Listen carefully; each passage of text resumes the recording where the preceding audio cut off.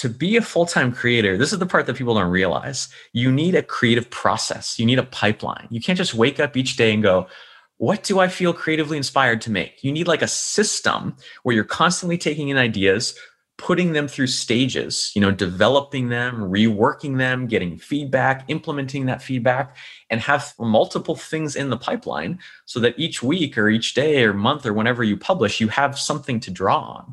That's the hidden part of the creative lifestyle that people don't realize until they actually try to do it. Plug into the minds of the world's cutting-edge innovators, visionaries, and thought leaders, rewriting the rules of high performance at work. It's your time to make an impact. I am your host, Jason Campbell, and this is Superhumans at Work, a Mindvalley podcast. Hey everybody that listens to Superhumans at Work, know that all of these episodes are recorded with a live studio audience. Mindvalley members get a chance to join these sessions with the author themselves while we record these sessions, and at the end of every show, they actually get to participate in a Q&A session as well. If ever you're interested in joining Mindvalley All Access and become a member yourself, you'll get access to all the incredible courses from Mindvalley and so much more to be involved with Superhumans at Work, the Mindvalley podcast, and all the other incredible features when you become a member. We are disrupting the way that education works for the 21st century, and we want you to be a part of it. Go to mindvalley.com/superhuman so you can learn more about this incredible offer, which will cost you less than $2 a day. That's mindvalley.com/SUPERHUMAN.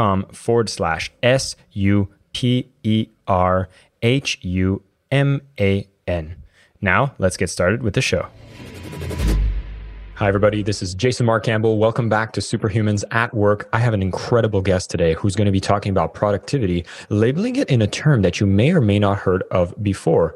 Building a second brain, the concept of a second brain. What does that mean? Are we getting into the realm of science fiction and speaking about how to create an AI brain? Are we looking at productivity methods that we can apply today? Or are we talking about some other intuitive pulse that gets us to do better decision framework? Well, Tiago Forte, who's joining me today, is the founder of Forte Labs, and it's an education company for professional development and in the information age specifically. He has over 20,000 students that I went through his program. And what I find most fascinating is a bit more of a personal exposure to this man. I've been talking to some of my most valued mentors and friends. And as we talk about these ideas of productivity, one of them comes to me and Hansen says, "Oh, you should have studied from Tiago Forte. You know the concept of the second brain." I say, "No, I've never heard of it." His mind was blown, thinking, how could you not know about this man? He has the most advanced, productive, proven, effective ways of being more productive that if you don't study what he does, you're just operating at a level 2 from 10 on how to be productive. And so I'm extremely curious to get to know more about his methods and get a chance for all of you to discover this method as well, because I know that the fact that he's worked with companies such as Fiat Chrysler, Toyota, Inter-American Development Bank, as well as nonprofits and startups, he is somebody you want to know about, and his methods are going to change the way you work. Tiago Forte, welcome to Superhumans at Work. It's such a pleasure to have you. That was one of the best intros I have ever received. Thank you. Wow. When it comes from the heart, you can make a good intro. Now, you did your homework. You took some good notes about me, which I always appreciate. Well, let's start about that because, we're talking about the concept of a second brain. Now, like I mentioned, some people are like, second brain. Are we talking about the gut, like intuition? Are we talking about having ourselves downloaded into the matrix? Like, can you give us a bit of a overview of what is this concept of the second brain and how did you get started talking about it? Yeah. Okay. Let's do it. The idea of a second brain is just that you can expand your memory, intelligence, intuition, intellect, all these capabilities that we so value. You can expand them outside the confines of your skull. That you don't have to necessarily, get better at memorization or get smarter or more intellectual because you're surrounded by all these incredible thinking machines. That's another name for technology, right? Each and every piece of technology is a thinking machine. And that by doing that, you get smarter, you get a better memory, but you also free yourself up to do the things that only humans can do, right? Empathy, imagination, creativity, maybe even just relaxing and enjoying your life. Imagine that. So it's a symbiosis. It's a symbiotic relationship with technology, not seeing them either as our savior or as the enemy, which so much of the controversy in the media about the computers taking our jobs is very black or white. It's about being a centaur. A centaur is half man, half horse. Having a second brain is really working in relationship with your computer and these different devices so that each of you can kind of play to your strengths. Mm. Now, what's interesting is you speak about Centaur and kind of merging with technology. And I feel like we're already at the crux of it. Like we're talking about our iPhones in our pocket all the time. We're using laptops to be more productive and such. But a lot of times it seems like these technologies are getting more in the way of our productivity as opposed to kind of enhancing us. Like we're being drawn into these distractions. And then there's some things that really suck up our time. So how do we draw that line? Like you're talking about helping you, but a lot of people might be feeling more lost with this technology. What do we see happening there? I really think it's important to look at history with this. I'm a huge fan of history. I have all sorts of historical examples and metaphors I use in my course. Because when you're so zoomed in to like what is on Twitter, in the last 5 minutes, or what is trending on Facebook, or what is at the top of my email inbox, it's such an incredible myopia. Myopia is in like not really seeing everything else that's going on. And so I think it's important to recognize that when it comes to using technology to think better, we are infants. We are like little tiny babies. And this is especially kind of vivid for me because I have a 3-month-old in the house and seeing how he can't do anything. Right? Like we'll put him on the couch and if he falls over onto his side, he can't even put himself back straight. If you put something in front of his 2 inches in front of his face and he really is interested in it, he can't even reach out and grab the thing. Totally incompetent and cute, luckily. And so I see him and I go, that's what we are with technology. We're in the first decade or two of how human beings are going to completely be transformed by this stuff. Mm-hmm. So cut yourself some slack, first of all, right? We're just learning.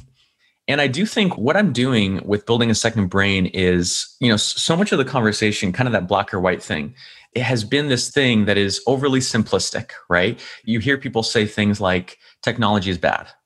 Technology is inherently distracting. It's scrambling our minds. It's run by these evil giant social media companies that just want to take over our brains, all these things. And I just don't buy that. Yes, there are times when you should shut off the devices. But when I look at my life, some of the very best education, inspiration, creativity, some of my best friendships came from the internet. I mean, the internet is the greatest flowering of human imagination and creativity in history. How could you step away from that? How could you ignore that or say, oh, no, I'm going to abstain from all of that stuff just because it's a little hard to manage sometimes? So I feel like I'm giving people a middle way. Don't vilify technology and the internet, but also don't just react to it. Do something in the middle, which is the second brain idea, which is get just the 1 to 10% that is most interesting and valuable and that enriches your life, and take it away from the stream, this vast stream of information, and put it in a separate private place that you trust, that you know where it is, that you can do whatever you want to it, you can edit it, you can reshape it, and that place, which you can think of kind of as a private library, that's your second brain.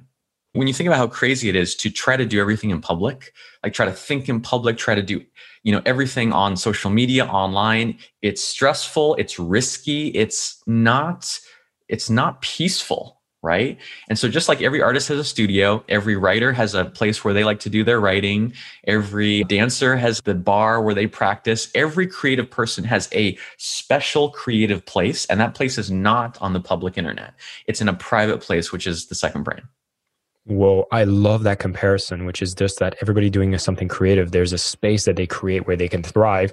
And here we're talking about in the workplace, this concept of a second brain. You're basically saying we need to create a trusted space where all of the things that maybe we're not so capable of as human beings, because you talk about all of the great competencies we have, like our creativity, our intuition, and all these things. But there's some tasks that we're not necessarily that good at as human beings. Like I can just think, for example, if you tell me to remember one thing today, okay, I can keep it in my mind and I can probably, execute on that. But today it seems like, there's 20 things I need to remember. And the concept of us trying to remember all these things while relying on just our brain doesn't seem like the most scalable, reliable kind of method. Yeah. And so walk us through, what are the types of things that we're typically limited at the workplace as human beings? And how does that get these gaps filled by a concept like the second brain? Yeah, so I think this would be a good time to talk about my 4-part framework. There's always a 4-part framework. You need the 4 um, parts. yeah, mine is called CODE. So CODE are the letters which stand for capture, organize, distill, and express. You can think of code like a code of honor, like a secret code, like a software code. It's like a system for getting things done. And really, how you can think of it is that as knowledge workers, and we're all knowledge workers, right? We're all people who manage information as the main part or one of the main parts of our job, right? I talk to like truck drivers, and even they have become knowledge workers. They have these crazy, systems in their giant big rig trucks where they have to manage the routes, the gas, and all these different things, right? So all of us have to deal with tons and tons and tons of information. But these 4 jobs that we have to do all the time are universal. There's no one that doesn't have to do them. Every single knowledge worker, and I would even say probably every human being, has to capture information. At some point, we have to get it from our own brains, from the brains of others, from the internet, from email, and put it somewhere that we control. Then at some point, we need to organize, which just means put some sort of order, some sort of structure to it, just so it's not a complete chaotic mess. Then at some point, in one way or another, we have to distill. This is the one that people often miss, right? You collect a bunch of stuff. You have this big volume of information. You have to distill it down. You have to summarize it. Think of like when they make maple syrup, they'll collect 50 to 70 gallons. Oh, this is a good Canadian example. I was going to say, did you know I'm Canadian? Now you're talking about something I haven't had in a long time, so I'm excited. Sorry if this brings back painful memories, but you collect all this, I don't even know, actually, sap or whatever it is. And then there's a 60 or 70 to 1 ratio. They have to distill all that down to just the very dense essence, which is what you put on your pancakes. And then finally, you have to express. Knowledge is only knowledge when it's shared. Knowledge is inherently social, right? If you have an idea in your brain, you don't get to call that knowledge until it's tested in some way. It's reviewed by one of your peers, or someone else tries it and they have the same result, or you put it into practice in the world and it works, right? So in some shape or form, every single one of us has to do these 4 things. So we got the capture, organize, distill, and express. And for those of you who are joining us live, I'm going to have a bit of fun with everybody. Now, if you're listening to the podcast, know that we have Mindvalley members that join in live, and they actually get to see us on video and get to interact with us. So I just did a quick little drawing for people. So you won't be able to see this on the podcast. But if you're interested in becoming a member of Mindvalley, just go to mindvalley.com/superhuman so you can find out more about how to be a member. So did I just capture this correctly, Tiago? Nice. Yes. Perfect. So now we have this. So let's talk about the capturing. Now, a lot of us probably have a lot of different places where we capture information. Like we have email, WhatsApp, Slack, and it gets a little overwhelming. So what are we talking about the ways that we can do the capture section even more? Yeah, before answering that, let me give your attendees a little kind of self-test. We can do a little diagnosis, a little diagnostic. As you look at those 4 words, and you could even share them again, I bet if you just take a moment and just sort of listen inside, there's 1 or 2 of those words that you are attracted to. You're like, bam, yes, I know what that is. I'm good at that. I do it all the time. And there's 1 or 2 words that you're like, back away slowly.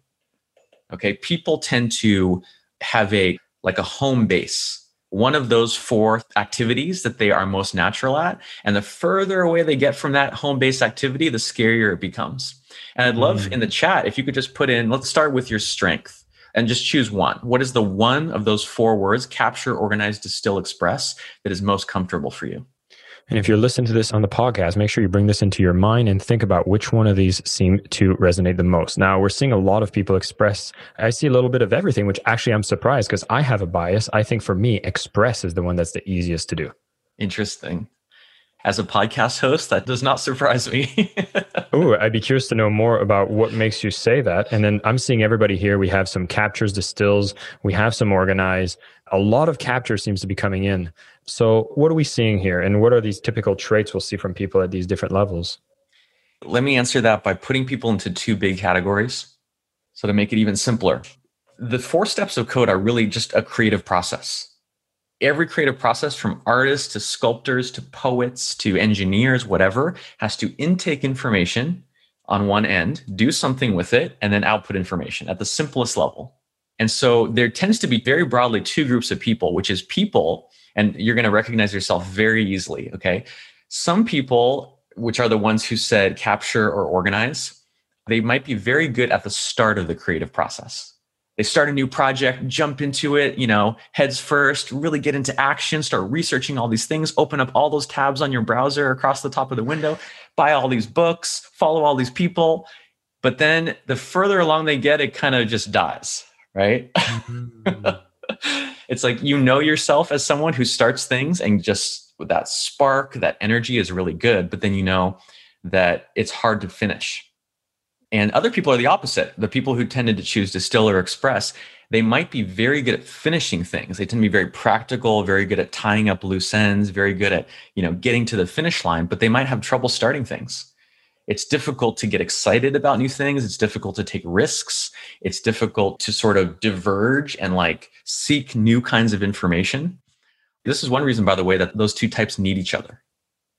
If you're of the first type, often you'll get help in finishing things by finding the second type. And the second type will get help starting things by finding the first type. This is why teams are so essential to creative work.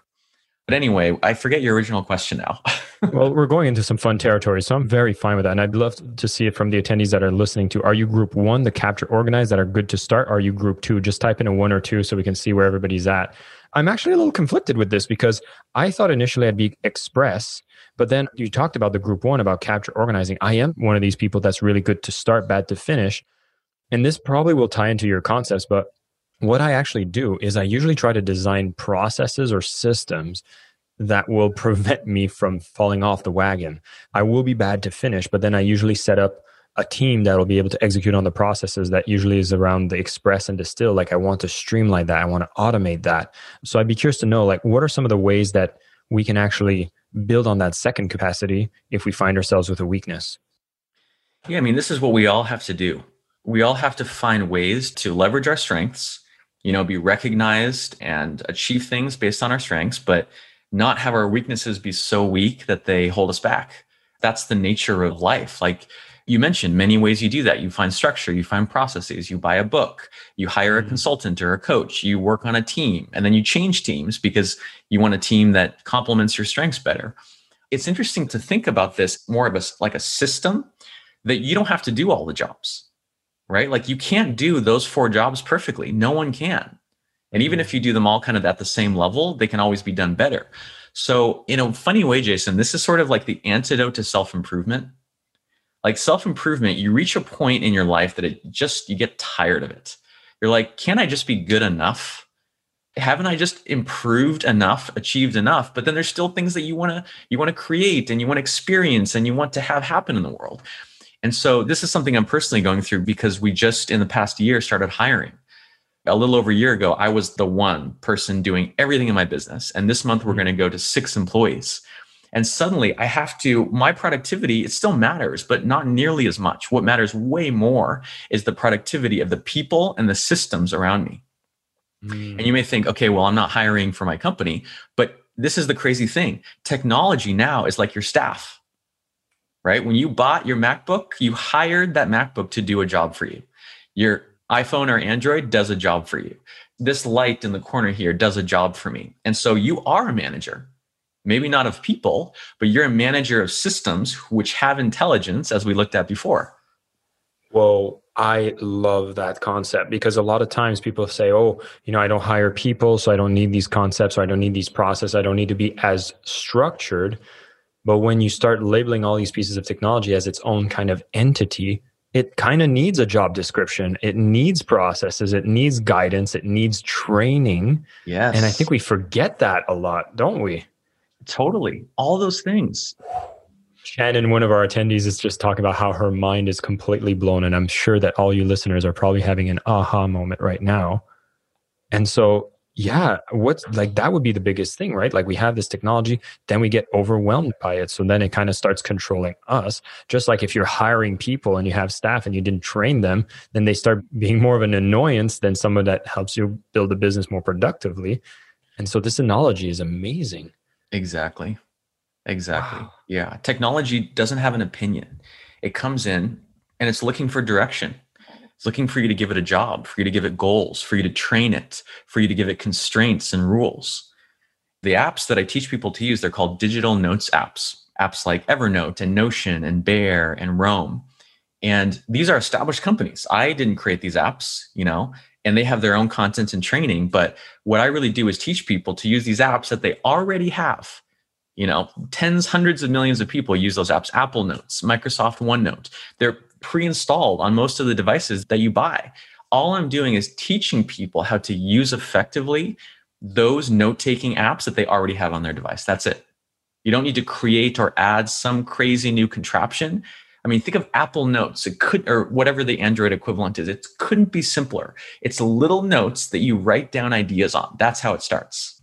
All right. I want to dig into a bit more of the application of this concept of second brain. So like you're talking about, people also, Sarah is jumping in, talking about Google Keep as the Android equivalent. Okay. So I've used Apple Notes. I have Evernote. I have another tool that I use to document things. And I kind of just get a little lost in it. And I kind of lose a bit of the trust that the information that I have there is really all the information. And there's kind of like a habit gap. And so I'd love to maybe talk more about like, what is this concept of note taking that's part of the second brain, the ways of getting started, maybe a couple of rules of thumb of what are the errors that typical people that get started with this concept usually make as mistakes and we can maybe avoid. Let me try to give you the most kind of practical, actionable tips here. The place that you can really start is with the O, it's with organize. There's a method within that O that I've developed that is definitely the thing I'm most known for. It's by far the most popular post on my blog. It's like the gateway, right? And it's called para. Again, four-letter word. I love four-letter words. PARA is the word. And those stand for, again, four things, which are projects, areas, resources, and archives. Here's what I would say to answer your question. The main mistake, most people can actually do capture okay.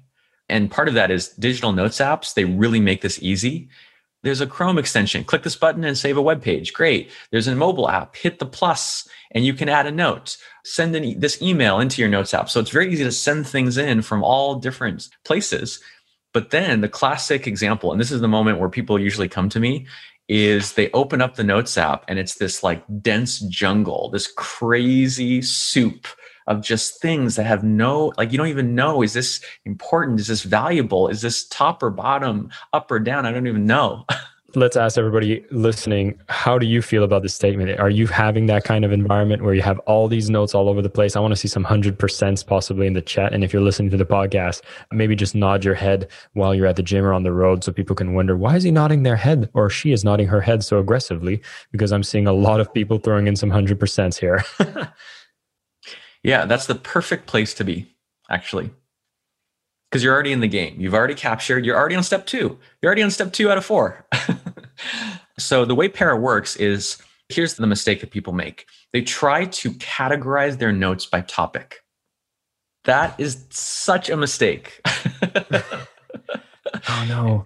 It's very understandable why almost everyone does this, because that's how a library is organized.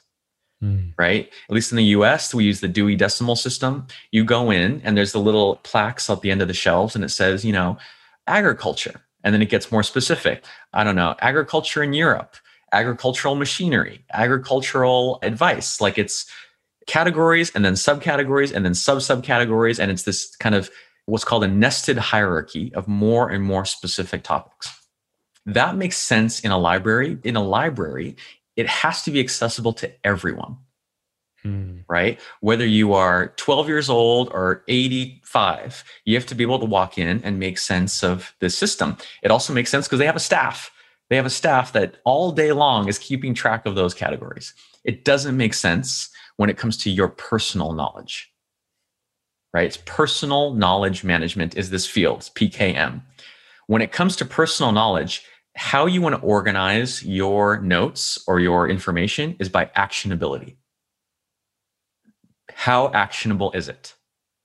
And that's how you get the 4 categories. P is for project, PARA. P is for projects. Your projects are like the most actionable things. It's happening right now. It's urgent. It's ongoing. It's timely. The A stands for areas of responsibility. So these are the different areas of your life, like finances, health, relationships, your home, your diet, things like this that are still actionable, but a little bit less actionable. The R is for resources. So these are things, just interesting resources. Could be, research you did or some interesting quotes or some marketing, a swipe file of different ads that you want to copy. So it's useful, but it's not actionable. There's no particular thing that you have in mind that you want to use that for. And then archives is anything from the previous three categories that is no longer actionable. It's kind of like the cold storage, right? You don't want to delete everything, but you don't want it to clutter up your workspace. So as soon as it's not actionable, you just file it away in archives. And so when I have this mess, I'm looking at this, I have a bunch of notes here. Is this something where you go deep? Like, is this what you would recommend as we look at this perceived chaos right now? Maybe it's in topics, maybe, and we're trying to find a way to kind of just throw everything in the right bucket at this time? So for a long time, that's what my advice was. But I've changed my opinion on that because what I saw time and time again was people would get lost in that. Right? They would start and say, okay, I'm going to set aside an hour or two and just file away like it's a giant filing cabinet, all the different existing notes that I have. And then I talk to them 2 weeks later and they're still working on it. That's not productivity. That's getting lost in organizing and filing, which is not adding any value. So what I say now is this. Think of today as day one. It's like January 1st. It's a new year that's beginning. Whatever notes you have, this applies actually across your digital life. This is the cool thing. We're talking here about your digital notes app, but this applies to your Dropbox account. It applies to the documents folder on your computer. It applies to Google Drive, like project management tool.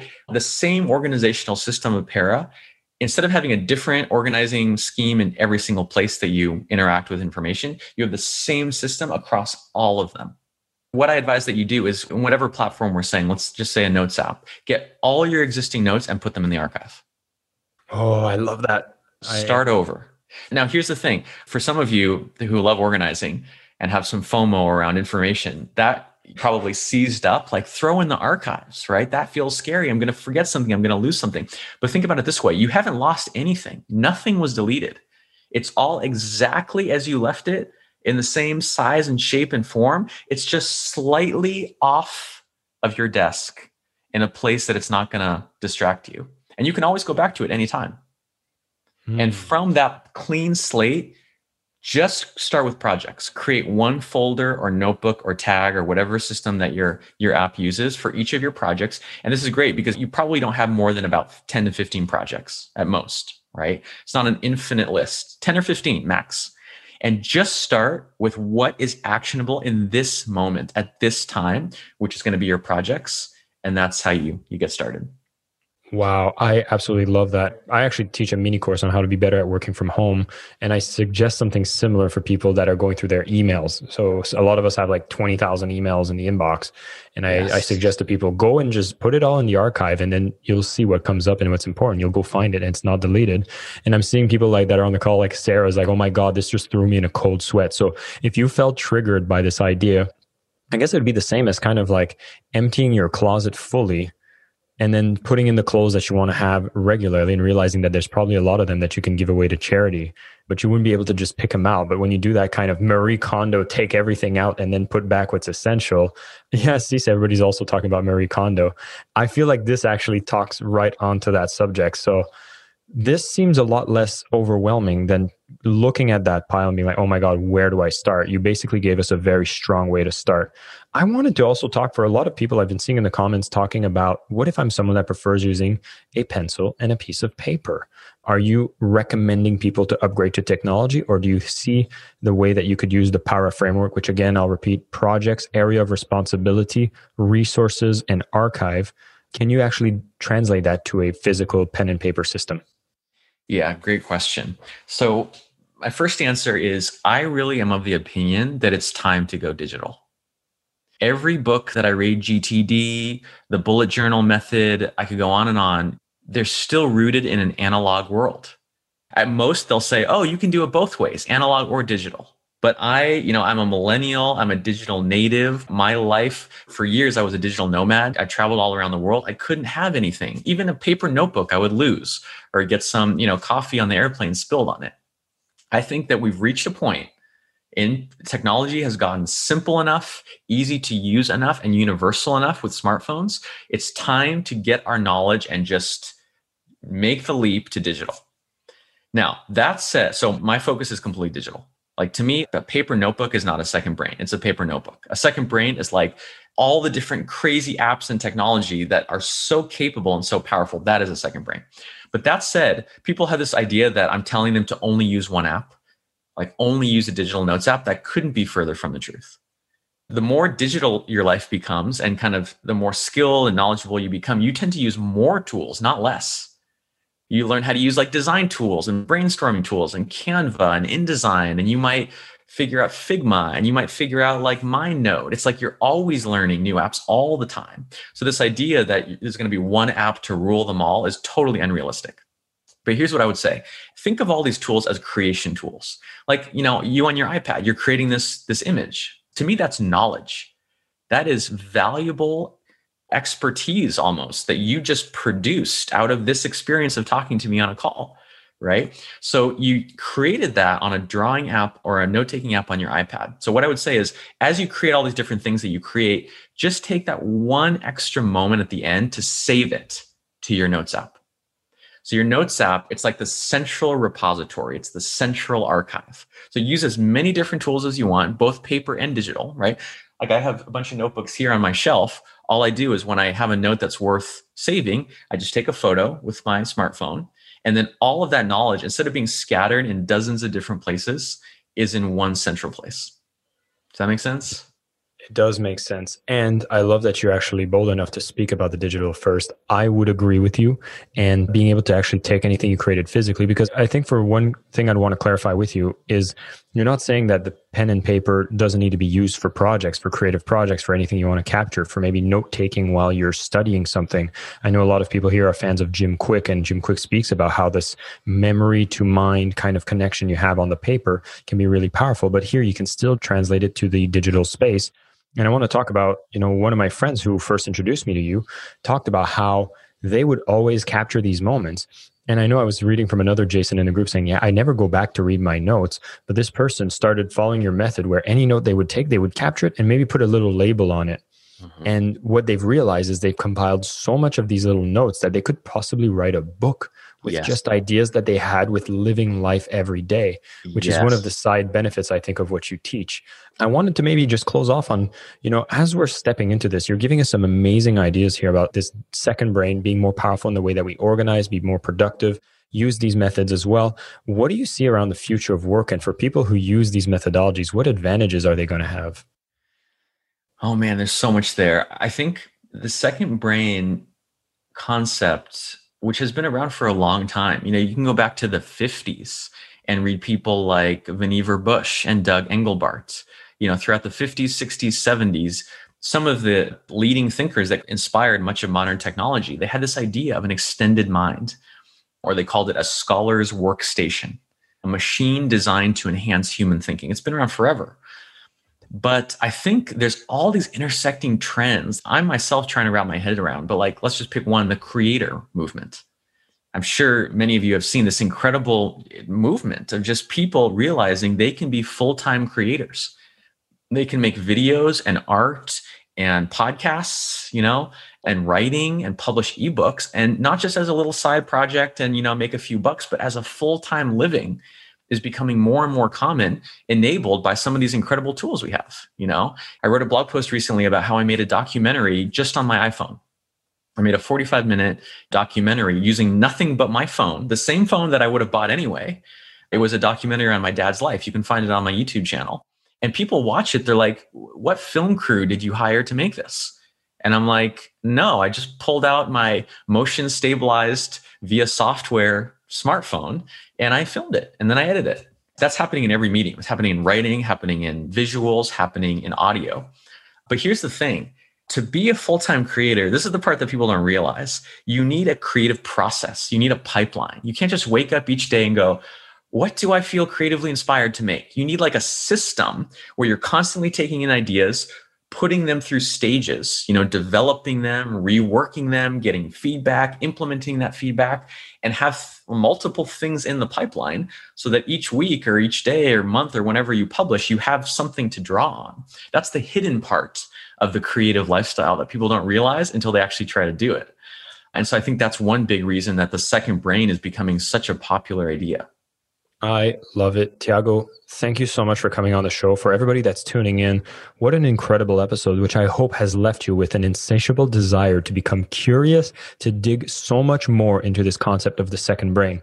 And as a quick recap for everybody, we're talking about how technology has a conscious of its own. If you want to be able to be more productive using this technology, you need to train that technology. And you can even think about it as an employee. What are the processes? What are the job descriptions? What are the utilities? So you can take control of that technology and make it work in benefit to you and not be something that is in your way. We talked about when you want to be productive using the code that Tiago speaks about, where you capture, organize, distill, and express information. And if you know you're the type of person that's better at capturing and organizing, but maybe having a little struggle finishing projects, see how you can use systems and processes or team members that can complement you who are better at distilling and expressing, but maybe they have a bit more challenges starting on projects as well. Now, we talked about if you're having this overwhelm of notes, you are okay going Marie Kondo on it or Tiago Forte on it, which is put everything into the archive so that you can start using this new methodology express where you can put things within categories of projects, areas of responsibilities, the resources, as well as the archive finally. And then you can start creating the new projects that you know are important to you as the starting point of reorganizing everything. I'm going to suggest everybody here to go into the show notes where we'll have more links to Tiago Forte's amazing blog where these ideas are being shared, and you can discover more about his concepts of training the second brain on his website. This was a fantastic conversation. And of course, we're going to be continuing into a Q&A with our Mindvalley members.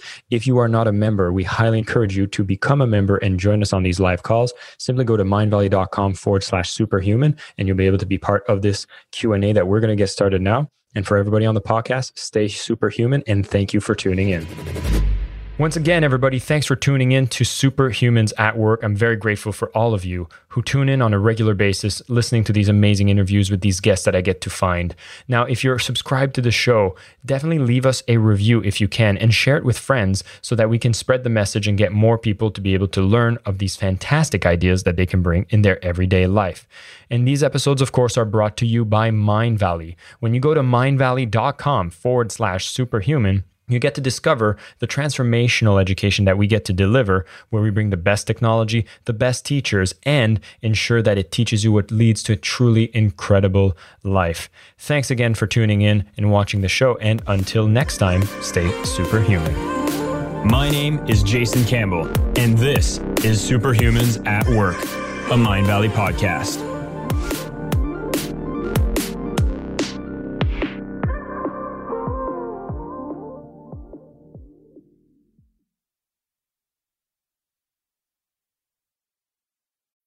When you need mealtime inspiration, it's worth shopping Kroger, where you'll find over 30,000 mouth-watering choices that excite your inner foodie. And no matter what tasty choice you make, you'll enjoy our everyday low prices, plus extra ways to save, like digital coupons worth over $600 each week. You can also save up to $1 off per gallon at the pump with fuel points. More savings and more inspiring flavors make shopping Kroger worth it every time. Kroger, fresh for everyone. Fuel restrictions apply.